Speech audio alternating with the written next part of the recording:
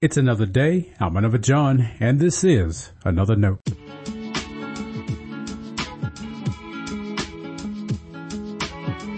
Today's edition of Another Note is titled, Standing for Jesus.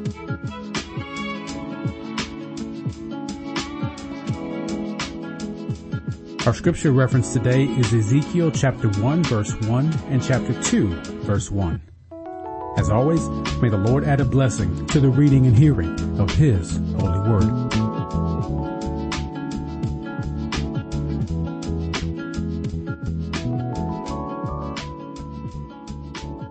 In the 30th year, in the 4th month, on the 5th day of the month, as I was among the exiles by the river Chebar, the heavens were opened, and I saw visions of God. He said to me, O mortal, stand up on your feet, and I will speak with you. This is the word of our Lord. Thanks be to God.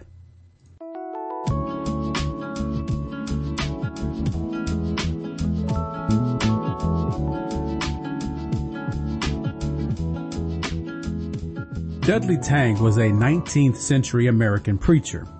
He was popular and despised. A strong abolitionist, his sermons rallied a great number of people to faith and service. Of course, those same political sermons insulted and angered others. Their resentment forced his resignation from his church. Tang died as a result of a farming accident. A corn thrasher caught his sleeve. The infection from that killed him only days later. His supposed dying words are a part of religious tradition. There are various accounts of what he said and even when he said it. Some say he intended his words for his father or to the other preachers he ministered with. Others suggest they were part of his final sermon. Either way, Tang said, "Let us stand up for Jesus." Considering his passion for Christ, that is a powerful admonition. The sermon text at Tang's funeral was Ephesians 6:14. In the middle of Paul's talk of our spiritual battle, he tells the Ephesians to stand firm. A fitting passage. Another minister was so inspired by the funeral, he wrote a hymn he used in his next sermon. The hymn was, Stand up for Jesus. Standing often suggests a readiness of battle. Stand up to someone. Stand against another. But what of standing for Jesus? Christian history is brimming with examples of people using Jesus. They use their faith to justify their military efforts and political agendas. It's often said more wars have been fought in the name of religion than anything else. That's not quite true, but point taken. There is another way for us to consider our standing for Jesus. Instead of taking a conquering approach to the world, we become servants, devoted servants to Christ. When God called Ezekiel, the prophet was to stand up on your feet. This was how God would speak to him. The impression is God's appearance humbled Ezekiel. Perhaps he bowed in adoration and fear. That is an appropriate reaction, but God says to stand. A servant must rise to serve.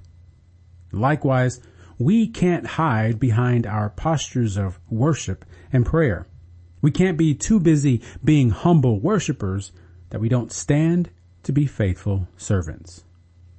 It's easy, even common, to say, I'll pray for you, or to offer prayers for Ukraine.